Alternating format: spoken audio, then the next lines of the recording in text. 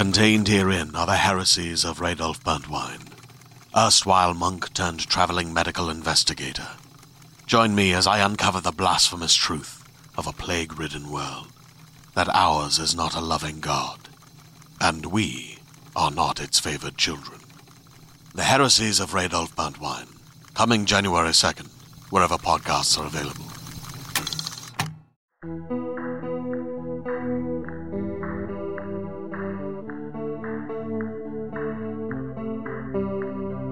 Hello, and welcome to the Fantasy Magazine Story Podcast. I'm your imaginary host, Terrence Taylor, that whispered voice outside your window, inviting you to step out and fly away with me. Fantasy Magazine is edited by Christy Ant and Arlie Sorg. Our podcast is produced by Skyboat Media. In this episode, listen to The Failing Name by Eugen Bacon and Seb Dubinsky. Copyright 2021, narrated by Paul Bamer. Eugen Bacon is African-Australian, a computer scientist mentally re-engineered into creative writing. Her work has been shortlisted, longlisted, or commended in a great many national and international awards. Her novella Ivory Story was shortlisted in the 2020 British Science Fiction Association BSFA Awards. Her recent works include Danged Black Thing and Mage of Fools, an Afrofuturistic dystopian novel coming out in 2022. Her website is Eugen Bacon, EUGENBACON.com, and on Twitter at Eugen Bacon. Seb Dubinsky is a bilingual French dystopian writer and poet. He is the author, among others, of the Babylonian Trilogy, The Song of Synth, White City, Absinthe, and The Invisible.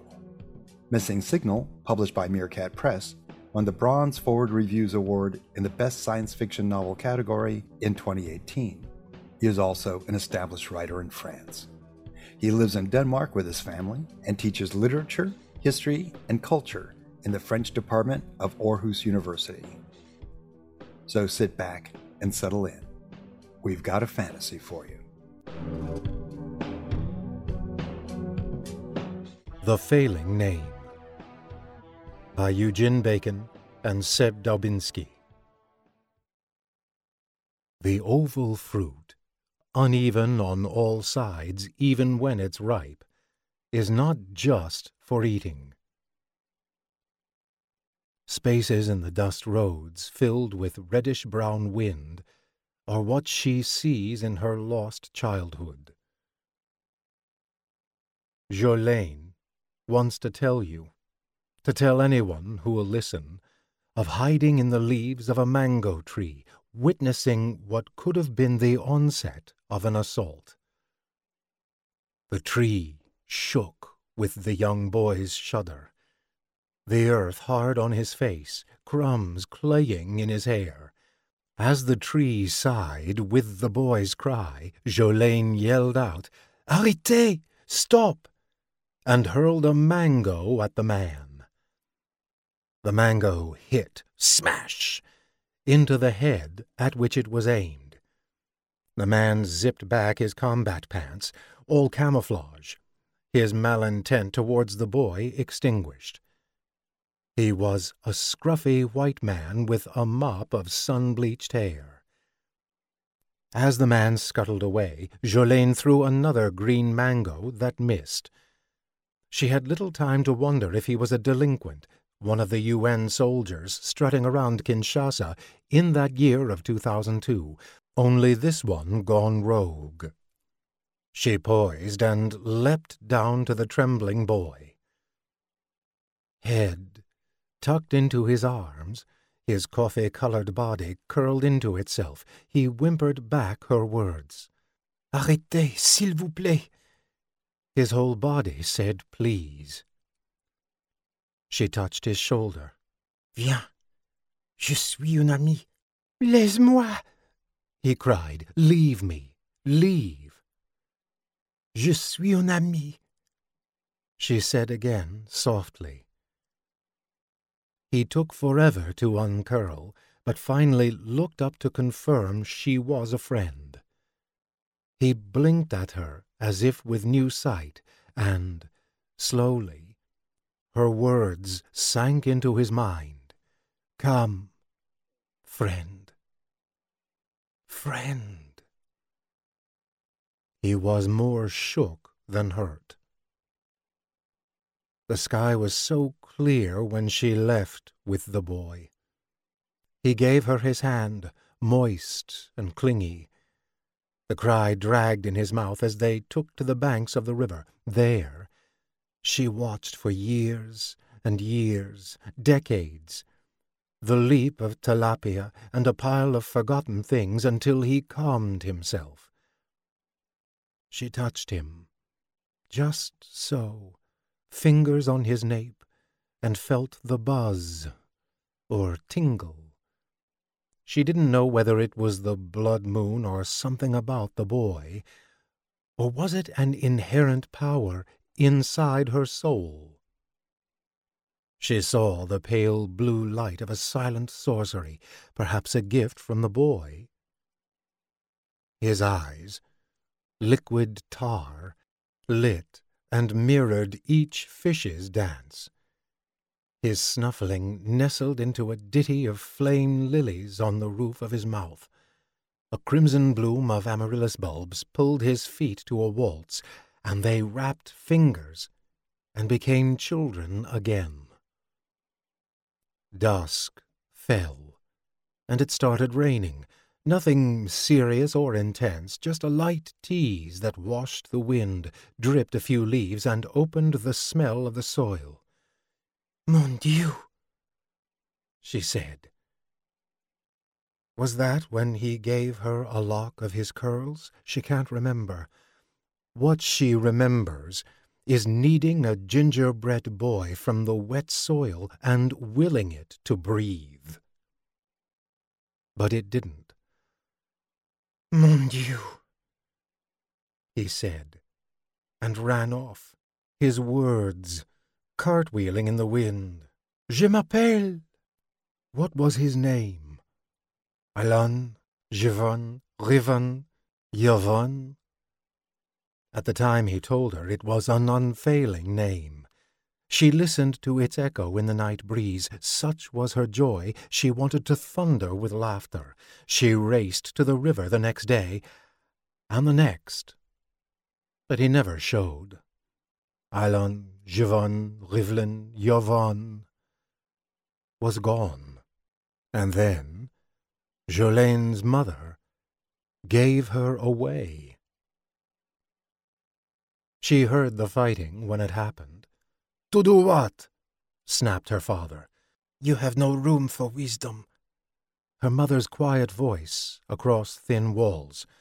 "But you have room for foolishness." "Marie Torre will give Jolene a life." "But why?" "Learning the world will expand her soul." "In Paris?" Inside the darkness of her room, Jolene saw a flash of pale blue light. She thought of the boy with eyes of liquid tar. She fingered the pouch with his curls, hemmed into her pillow. When the door slammed with her father's rage, Jolene knew her mother had got her way. Years and years later, she would, now and then, wonder how a mother could refuse her child, abandon her to an aunt a whole continent away. Sometimes Jolene understood. Sometimes she didn't. At the time, in the naivete of her childhood, she reveled in her instant celebrity. News traveled across extended family, friends, and neighbors that she was going to Paris. People gawped at her like she was carrying an angel. Most kept a good distance, but others neared and touched her, trusting that her good fortune, unable to contain itself, would rub onto them. She could see their thinking. It was a journey of a lifetime, where she would see, perhaps from a distance, the landmarks of a 19th-century tower, an iconic cathedral, an Arc de Triomphe that was a national monument, chateaux and galleries, crystalline fountains, pissing water high up into the sky, And weren't there parfumeries on Rue Scribe, Rue Beauchamp, or des Champs-Élysées? 1,000 notes of grass rose, jasmine grandiflorum, mandarin and patchouli, floating miles and miles out into the street. No one would trouble her in the city of light that flowed with Crémant and its creamy, nutty taste, rosés all pink and sparkling, with noses of rhubarb and rose-petal.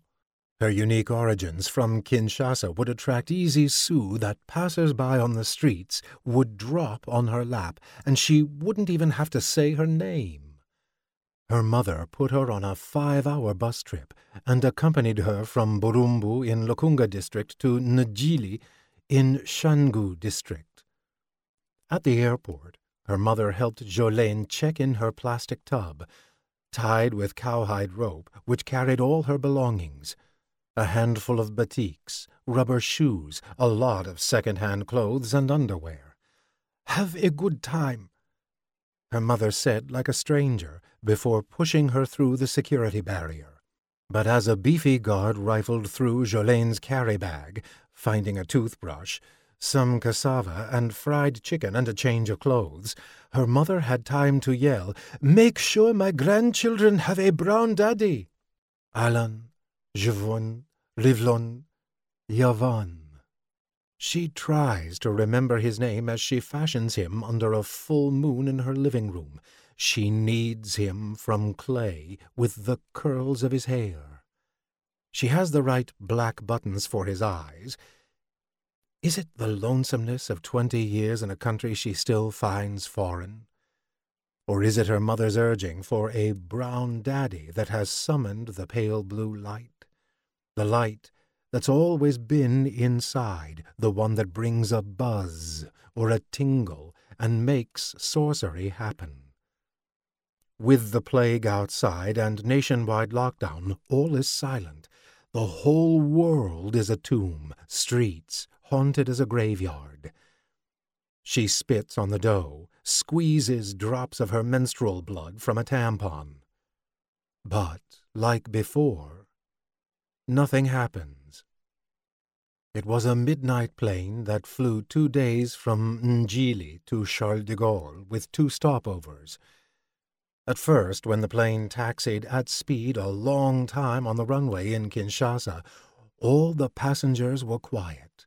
So quiet, Jolene could hear the watching, heartbeats listening to the soundtrack of nothing.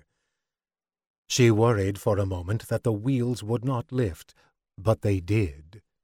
She felt the vessel nose towards the moon, and the lights of the world below fell away like shimmering ants until dark clouds buried them.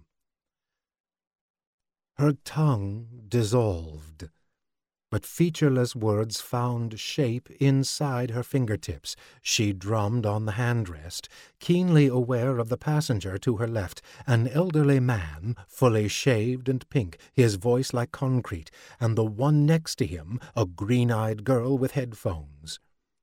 Later, a hostess came around with a tray of water. She was a lush redhead with curls that fell untamed from her cap.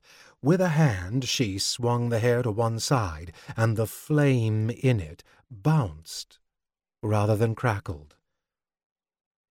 The clock slowed, and a siren in her head gathered speed, and she couldn't help but wonder what was at stake. Her feet were the first to go. She lost the feel of the floor underneath, no pins or needles pushing inside her skin, and then it was her stomach, which often blurted out endorsements, affirming fear, hunger, or love. This time there was no lightness or weight, not even the flutter of wings. Her enthusiasm over Paris was a faraway thing, and the chicken and cassava were long gone. She clutched to her chest, the soft pouch bearing what was left of Alan, Eugen, Rivlon, Yavan. Her little boy.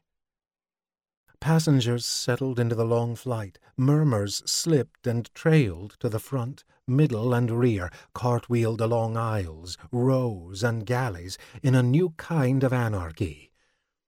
A trolley balancing cans of soft drink, piccolos of wine, and cafetières to the brim claimed the space between no space, but Jolene shook her head. Who would pay for it?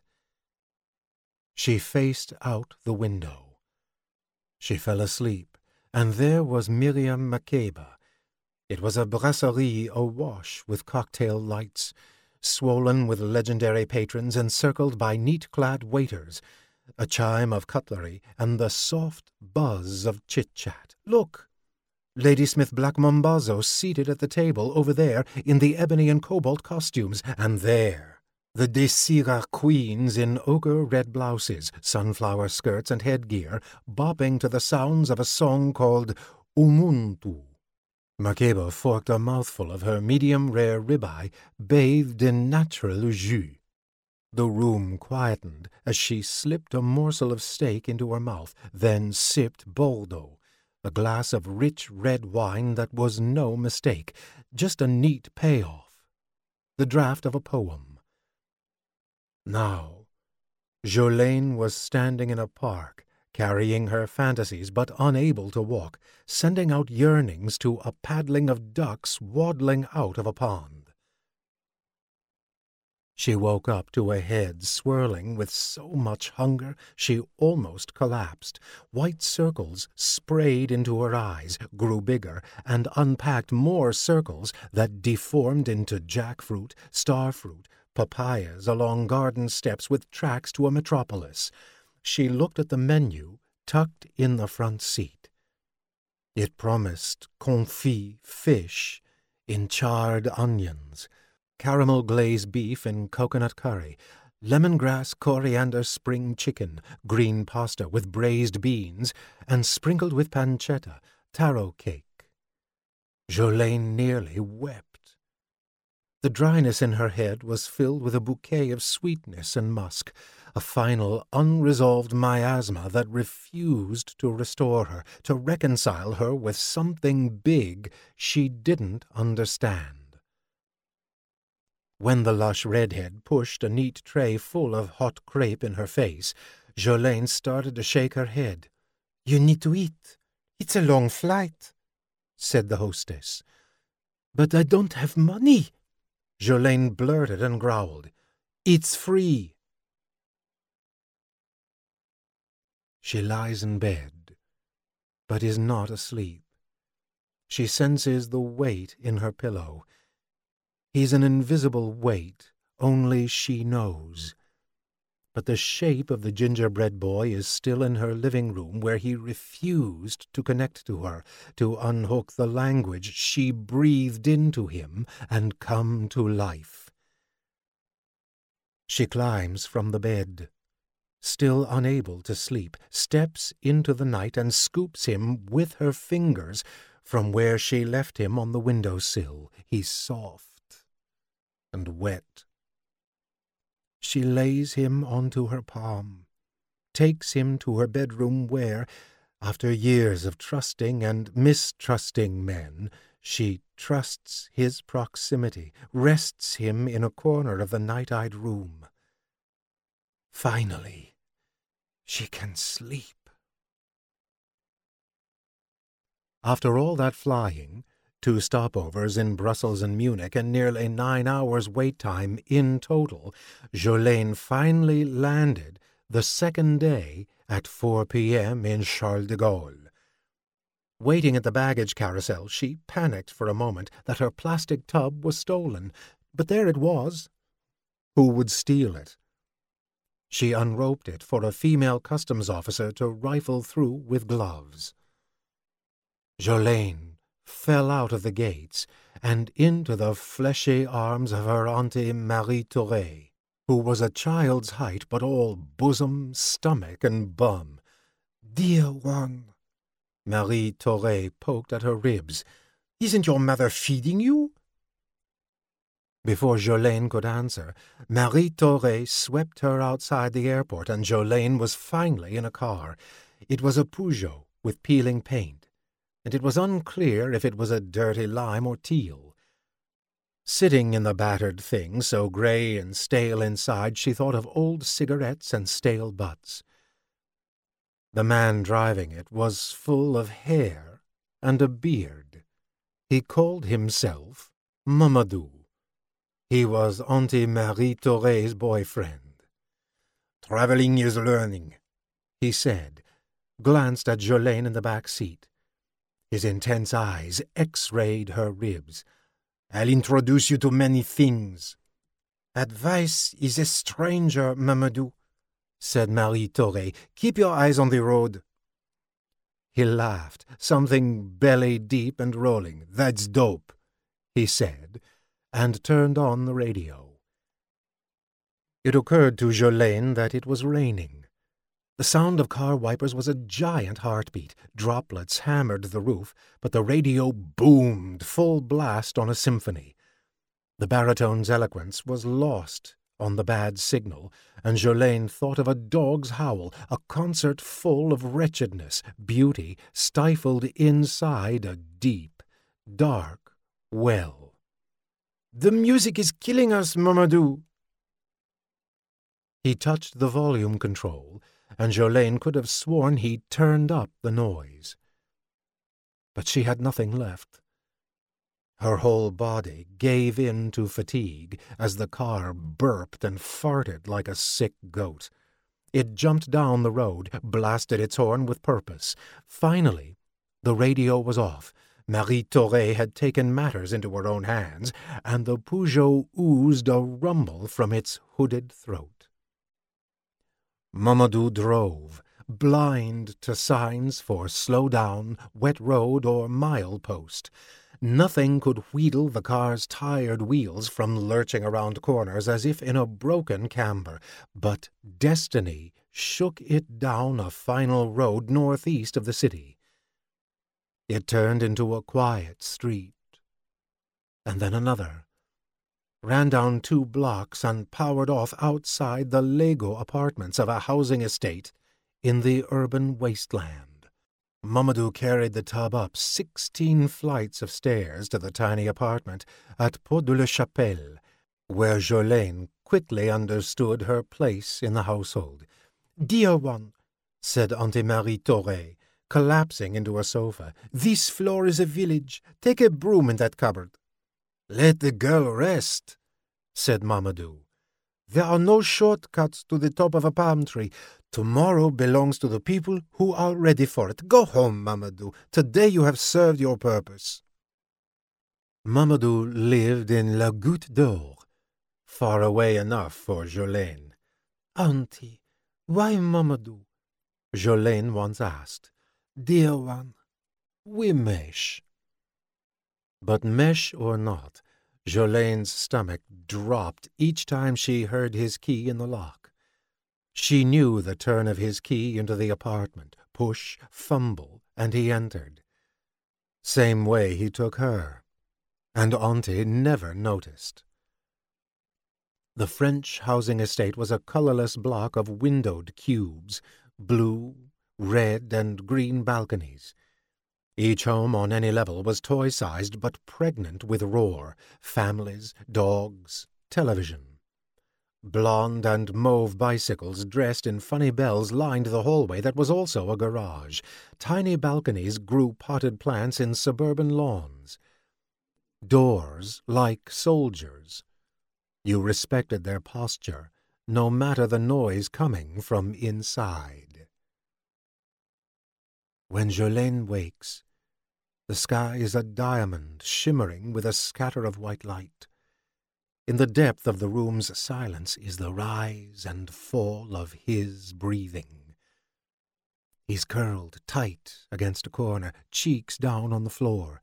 His eyes are closed. He can't reach her, but their history does. She wonders at his unpolished beauty, the symmetry of his face. She listens to his aroma tucked inside the room, nutty, musty, hints of mud. He's fetal in a bundle, closed fists, twined hips, knees and elbows. His arms and legs hug his chest. She creeps closer to peer at the green being, coiled, naked. Her own chest tugs at his helplessness as he sleeps through her curiosity. It comes as a surprise, and then a shock, when his eyes snap open. Black velvet eyes from a place full of darkness, hurled into a world too bright. Jolene went to a school of dirt-poor Parisians who, like her, thrived on mackerel, potatoes, and bread. Sometimes they called her Lubumbashi. It didn't matter that she explained that she was from Kinshasa. Sometimes they called her Pro Bono, Kunta, or Coalface. Back from their taunts or Mamadou's groping, she was wrapped in chores. She moved from living room to kitchenette and into the communal laundrette. Back out again, clutching a crumpled load to iron and fold. She pressed the steamer and sprayed a hot sizzle over naked cotton on the bench. She grabbed the corners and squared each sheet neat in the hot silence of the empty room. It came and went, the pale light of a silent sorcery, the blood moon in her head, blonde crystal that dappled crimson along the edges of her vision. She saw the shape of a legend, blue magic that wasn't destiny. But in those moments of inherent bloom she metamorphosed into flames, burning that grew from a buzz or tingle, an aura or radiance whose curlicues a god of mist in the dead of a night, aching with want, might know. So she made paper boats from tea leaves, watched them sail at an altitude that improvised a prayer of love, sublimity, and freedom, growing bigger than distance, yet lazing by her side at dusk. Her desire for more filled the space between each chore. She shook off the imprint of her dreams, limericks that sailed her into clouds, where she prowled the horizon and watched the world below take shape or fall apart. She waited for letters or the ring of a telephone, but her mother never wrote, let alone rang. Jolene scoured pots and pans, scrubbed sheets and floors. She flipped omelets and mackerel with butter on a tiny stove, plated them on gawky bread sold cheap for shape, the yeast's malice in uneven rise. The market's malevolence, too, blue potatoes, fresh all seasons, no small act of beauty, blessed anyhow. Finally, a note from Kinshasa, so brief it was just a telegram, but it wore her mother's childlike scrawl. Your father is sick. Send money. Marie Thoré laughed it off. Welfare isn't loaves and fishes. I live on government keep. Where do I get sous for your mother? It was Mamadou who peeled out sous, pushed them into Jolene's hand. You are my favorite. Think of me as a honey father. His deep belly laughter as she blinked. She trusted a father's face, unlike a mother's sharp one, full of edges. A father's face was warm, soft-eyed, and gave courage. Mamadou's was none of that. He wasn't the brown daddy she wanted near her babies, near anyone's babies. She looked at his money. "And me?" said Auntie. "Give me some." The flesh in her arms swung. Jolene counted a few notes. "No." Mamadou pushed back her hand. "Generosity will be the death of you." Marie Thoré clicked her tongue. "What about my generosity?" She wagged a finger at Mamadou and his beard. "See how she's clever. The grades she gets in that école. Soon she'll go to college and be a professor. Already the girl is feeding a village. Do a good deed and throw it into the sea. Must you announce it? A good deed is something one returns. Are you giving me money or what, Mamadou?" "Easy," he said. and pulled a wad from his back pocket. He pinched out a third, rolled it, and slipped it in Marie Thoray's bosom, right there between her plump breasts. But his intense eyes shimmered on Jolene's face as she wondered about the generosity her auntie spoke of, perhaps the clothes, loads of them, from the second-hand shop. "See? I told you," guffawed Marie Thoray. "We mesh." Jolene had no idea what Mamadou did for work. He was available all the time, like her, running eternal errands for her aunt. He closed her fist to make sure she kept her money, and the linger of his fingers told her he'd come to collect. He did. He had feelers for precisely when Marie Thoray heaved and waddled her way out of the shoebox flat, down all those flights of stairs. Jolene began sending money home. Often. Mamadou collected. Often. She ran between chores, hurrying north, then south, laundrying, cooking, sweeping, but outwardly she smiled. She played Auntie in the big man's arms when Auntie was off again, yet inside was the howl of grief, drowning seedlings of hope. Hopscotching for weeks, and then months, years moving away. She sent money home, but her father still died. His virus was one of poverty and a broken heart for his far-gone child, donated as a migrant to distant lands.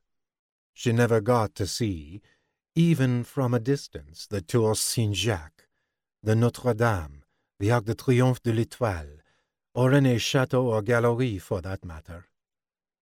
Sometimes she saw fountains in a park. Though they had ruby-throated hummingbirds that reminded her of the motherland, none of those fountains was crystalline or pissing water high up into the sky. The perfumes Mamadou sometimes gifted her were cheap shit from some pharmacy nowhere near Rue Scribe, Rue Beauchamont, or des Champs-Élysées.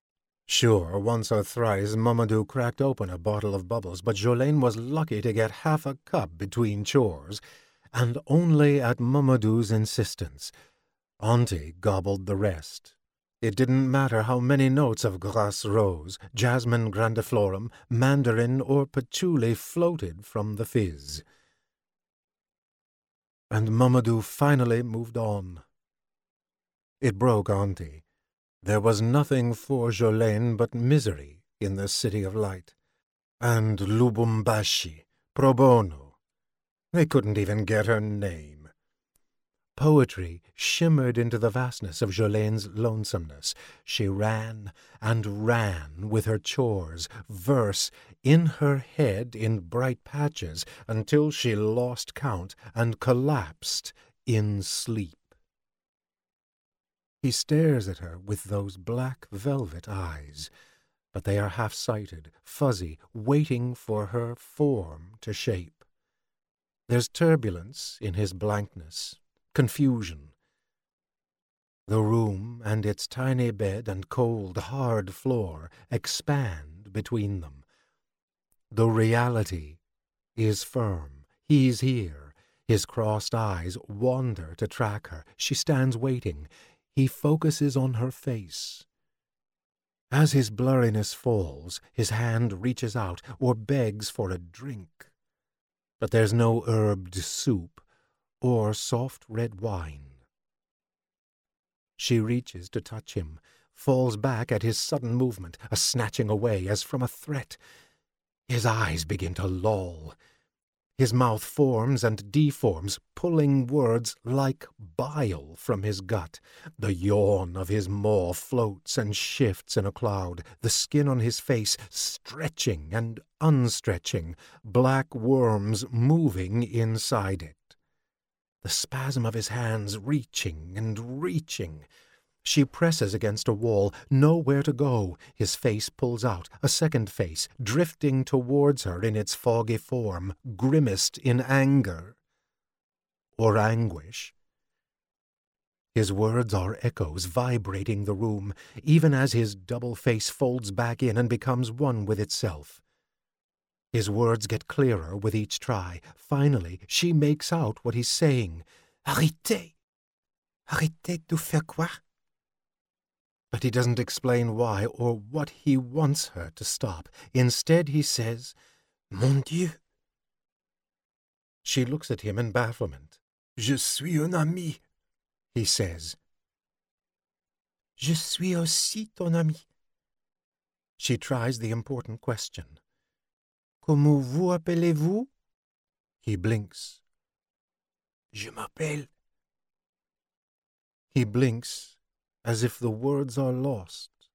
Comment vous appelez-vous, s'il vous plaît? She begs for his name. S'il vous plaît. He copies her words. Et tu Alan? Eugen? Rivlin? Eugen? Mon Dieu, he says in his limited speech. She notices his hair, long and slippery, not the tight curls he wore as a boy. And his skin? It's milk white. She offers a hand. Viens. Her words are a whisper, words from a novel she hasn't read. He takes her clutch, climbs to his feet. His rise is wonky. She puts both hands to steal him. He towers above her. His first walk is a totter. Is that her heart's whisper? Or a sigh in her head? A rhythm in his form invites her to dance. But he's yet to walk, her little man all grown. She tries not to see his manhood. It's right there, taut as an oak. If he has thoughts at all, wonky after wonky step as he finds his feet, sex is the furthest thing. He's perfect, imperfect. She's playing goddess. She has created a man in her own image, embossed in her memory. Now that she has him, she wonders, what will she do with him? How will he fit in her world? This locked-down world ridden with a plague. And right now she has teaching to do, a virtual class of writing students waiting for her to log on. She did go to college, but she's not yet a professeur. Now she has this one to teach, her man. He's her man. Her lonesomeness across the years has been a curse. But now she looks at him. I look at her, looking at me, eyes into eyes. Hers, inquisitive. Mine? I don't know. Waiting, probably, if eyes can wait. What do I know, at this moment, so much, so little? I know this woman made me, that I should probably call her mother, or mamma, or maman. What I don't know is why she made me. Perhaps it's a mystery to her, too. I hope not. I hope she has some idea of my role here in her life. Behind her I see a wall, a door. There's often a wall and a door in a beginning. It must be a beginning. I am born, created. I exist in time now, but not her time. At least, not completely. I am the unborn, born. I've seen it happen, but it's my first time. I know much. I know nothing. The memories I have and carry from a past time, a continuous pulse, maybe a heart, a welcoming warmth, shapes in the darkness of the friendly void, whispering, sometimes singing, always naming. Some counting. Counting what? I don't know. I don't remember. Some difference now. There are shapes, voices, Sometimes they send a smaller shape. They murmur, "You have been called." And that's it. She's called me, this woman. I've no idea how, but I'm here, and that matters. Words come as natural as the wind, yet I've never experienced the wind, or have I? I'm inside with the speech of outside. So difficult now to speak to the woman. Her world is complex. She seems impatient even as her fingers detail my body. I exist. She knows this. She's not happy. Not frightened. Expectant, maybe, but I am already here. My memories are impossible. I can't define myself except through I, knowing it is and it isn't who I really am. The knowledge is too big. This place, this woman, her world. I look at her. The stare has changed its owner. My reflection is in the black of her eyes. I am there, black on black. I know colors. How? I must learn everything. I am an apprentice. I'm willing. I carry the strength of the sun, the subtlety of the wind, the solidity of water, the comfort of earth. I am a story. A gargoyle sleeping in a corner. I encompass all limits, offer no borders. I am here, between her hands. She created me. I created me. When lightning hits a tree, the tree burns. But what made the lightning? What made the clouds the bolt escaped from? The story has so many beginnings, it has none. There are no promises between the created and the creator, only experiences, pieces that compose something. A start is as good as any. And yet, she began before me, and I before her. I remember, I forget. Each story has a price. It becomes your bones, your flesh, your laughter, your tears. We exchange vows through our held gaze, but is she ready? Is she really ready? For us? She's waiting for me to say something right now. Laisse-moi, I say, sink back to the floor, and close my eyes. Laisse-moi, he said, sat, and closed his eyes. Leave me? Leave?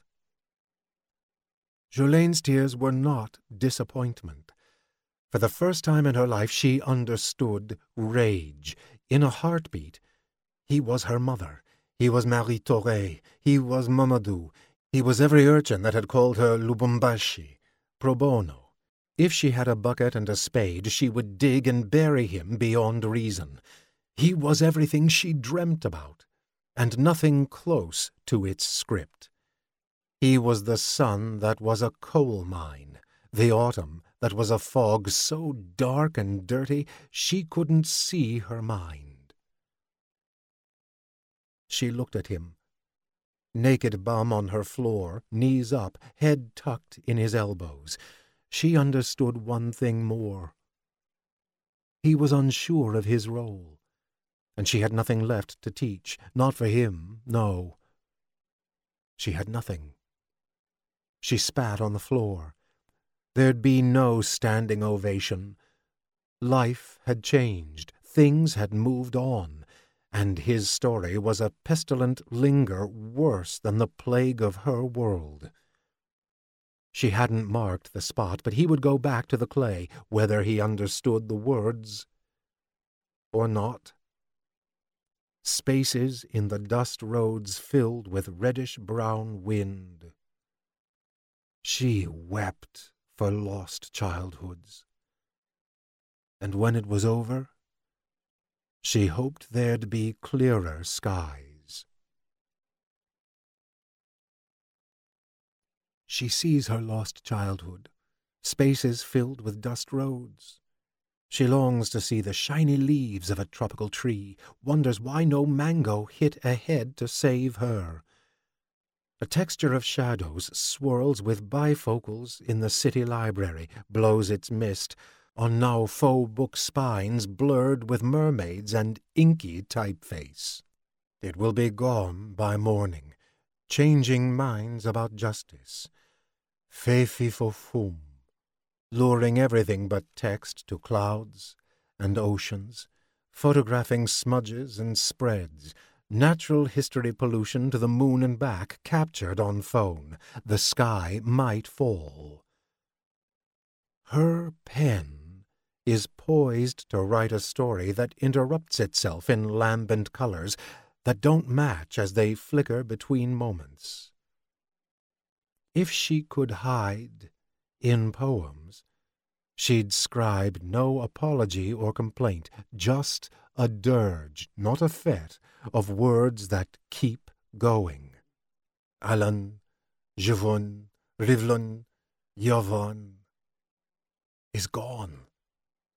She wants no compassion, half-smiled or whole, just a corridor she can borrow for a reference to feel included for more than a minute and 40 seconds more. More. And not in a second-hand shop. Stop. More. More.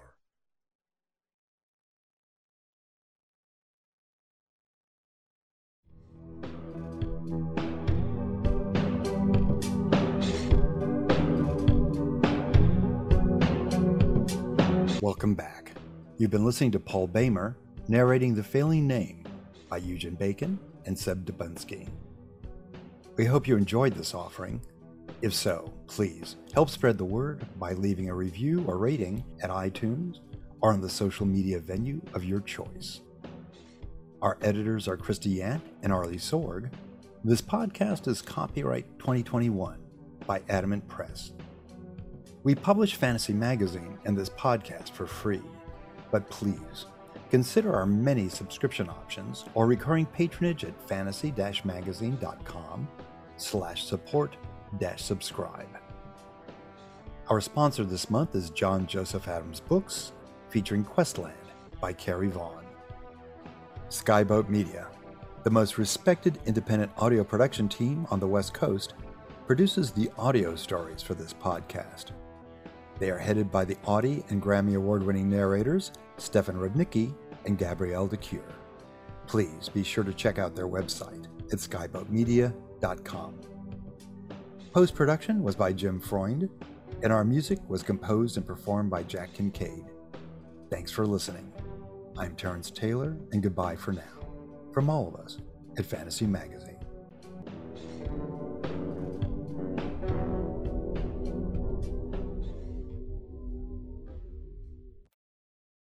Hey there, this is Justin Bartha. I made a funny new podcast, King of the Egg Cream. It has the greatest cast in the history of podcasts with actors like Louis Black. I'm torn by my feelings for two women. Bobby Cannavale. You can eat it, or if someone hits you, you can put it on your cut. Melanie Linsky. I wonder what these marvelous things are that look just like boiled chicken feet. Jason Ritter. I can break things and pick locks and kill people. Michael Stuhlbarg. The whole point is to inspire people that they should make themselves better. Ari Grainer. No, don't whet its appetite. What are you, an idiot? Me, Justin Bartha. That's not just any egg cream, that's a Lemke's special. And all narrated by the hilarious Richard Kind. This is the story of Harry Dalowitz and how he rose from nothing to become New York's King of the Egg Cream. So if you like funny true stories, come listen to King of the Egg Cream, available wherever you get your podcasts.